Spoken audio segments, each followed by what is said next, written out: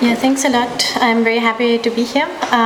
Thanks for organizing this interesting conference. And I would like to apologize for my co-author, who was not able to come to Britain for immigration and visa issues, of all things. This research comes out of my dissertation at the New School for Social Research in economics. And so my initial question was why there is extremely sporadic economic, theoretical, and modeling literature on networks in migration, when in other social sciences this is a given for almost decades, and it has long been clear.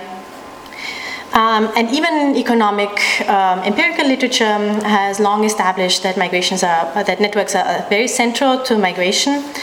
But again, the theoretical modeling literature has not reflected that fact. And the answer that I gave was that this is really a methodological issue, that standard mathematical models are not able to capture networks, are not able to effectively deal with networks. And the solution is to use agent-based modeling, to move away from standard economic modeling into computational modeling, so these are simulations. So agent-based models are models. They remain within this deductive methodology, and with all the concomitant constraints and problems that come with that. But in comparison to other models, to the standard mathematical models, they have some important advantages that include true heterogeneity between agents, the ability to have integral dynamics and feedback effects that you can test from the micro as well as from the macro level, and that they are very intuitive for policy advice. They're much easier to understand for policymakers what is going on and what is being incorporated as assumptions compared to standard economic models. The drawbacks that I would see are that it's a very young field. There's little established rules and forms of dealing with these models, so there is no, or very little by the way of simplification or testing rules. So it's very much incumbent upon the researcher to make the abstractions required for modeling. So what we will do in this paper is look at networks and distributions in Latin America, US migration. In particular, we'll be looking at Ecuadorian to US, to New York migration, to show that beyond the great data of the Mexican Migration Project, agent-based modeling makes it possible to work with macro data that is more broadly available. So we started off by defining some stylized facts in migration research and attempted to see whether our model was going to be able to replicate those. The first one is that the population distribution is relatively stable. So the share of Ecuadorians in the US is well below 5%, 2 to 3% depending on the estimate. And even for worldwide migration as shares of populations, even though there are trends and changes, as shares, population distribution is fairly stable. So there's no changes on the order of 10, 20% within a decade, usually, of the total local population that lives abroad. Gross migration is usually higher than net migration. As good as always, higher than net migration. So the fact that there is return and repeat migration is pervasive to migration. Again, something that's very well known in sociology, but that a lot of economic models have difficulty incorporating and reproducing. There's a high level of clustering in the data. We just heard that in the previous session.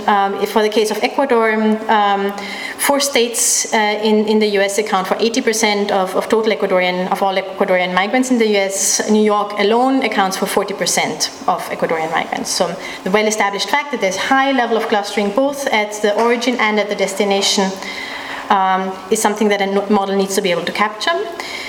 And finally, something that is somewhat more novel for economic research is that distributions are key to the migration process. So we are looking at both income, wealth, and remittance and the different distributions that the model can generate. Again, something that was mentioned by Heinde Haas in the previous session. So the fact that heterogeneity between agents is key to the migration process, that you cannot look at a representative agent in migration, therefore points to using agent-based modeling. Our model has 3 regions. We look at rural and urban Ecuador and New York. And there is the blue arrows migration and return migration between all 3 regions. So we don't have a stage migration model, but we count simultaneously for the migration decision between all 3 regions. And remittances flow to Ecuador.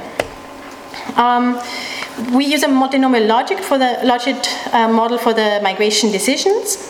And our assumptions that we take from literature is that networks, so ties to the destination, income differences, the labor market situation in the local urban labor market, and migration cost play a role in the migration decision. So these are the 4 factors that we take as decisive in the migration decision. And we calibrate the model to Ecuador, to the available Ecuadorian data. Now to the results, selected ones to keep the presentation within the time frame. We do find higher gross than net migration in our model. And if we average over a sufficient number of runs, a sufficiently large number of runs, then the volatility becomes close to the empirical data that we see for Ecuador. This for us was a surprising finding because it is not hardwired into the coding of the model. So this is really an emergent property of the model, which luckily happens to harmonize well with the data. The model is capable of generating clustering. So you see here the geographical location of agents in the model. This, I have to emphasize, is more of a demonstrative finding because clustering was hardwired into the model. So we did construct the model in order to generate clustering. It's more to show that that agent-based modeling can easily generate clustering as opposed to standard economic models. And the model also generates distributions. I took here the example of remittances sent. It is shown clearly that the remittances from New York are substantially higher in the model than those from internal remittances. However, the large number of internal remittances more than makes up for the lower absolute value of remittances sent within Ecuador. So again, this is not something that was directly programmed into the model, so a somewhat emergent feature. And again, just without any background in sociological economic research in migration processes, this would alert us to the importance of internal migration, which again, of course, is not a big surprise to researchers in this area. But I think it is valid to show that models can actually generate these well-established facts, and it is not necessary to abstract from them if one wants to model migration processes. So let me conclude with an outlook on future work. We are most likely going to expand the model further. There's always a million ideas. Since agent-based modeling is such a flexible methodology, there's always a million ideas of what one can still do with them because the methodology does not restrict one as much as a standard economic modeling. What we are planning to do is integrate it with other agent-based models, especially ones on natural disasters and shocks to economies, and use this as the migration model as a component in these models. Something that we have only done on a very superficial level so far is testing. So we have done parameter sensitivity analysis, but these things can certainly be expanded very, very much. Calibrated to further data, since our model is a mid-range model, the idea is to apply it to other contexts and see whether this model, which really came out of a study of anthropological and sociological research into Ecuadorian migration, fits also with other contexts. And finally, the goal probably of most migration research, we plan to use it for policy analysis and looking into possible impacts of different migration policies. Thank you.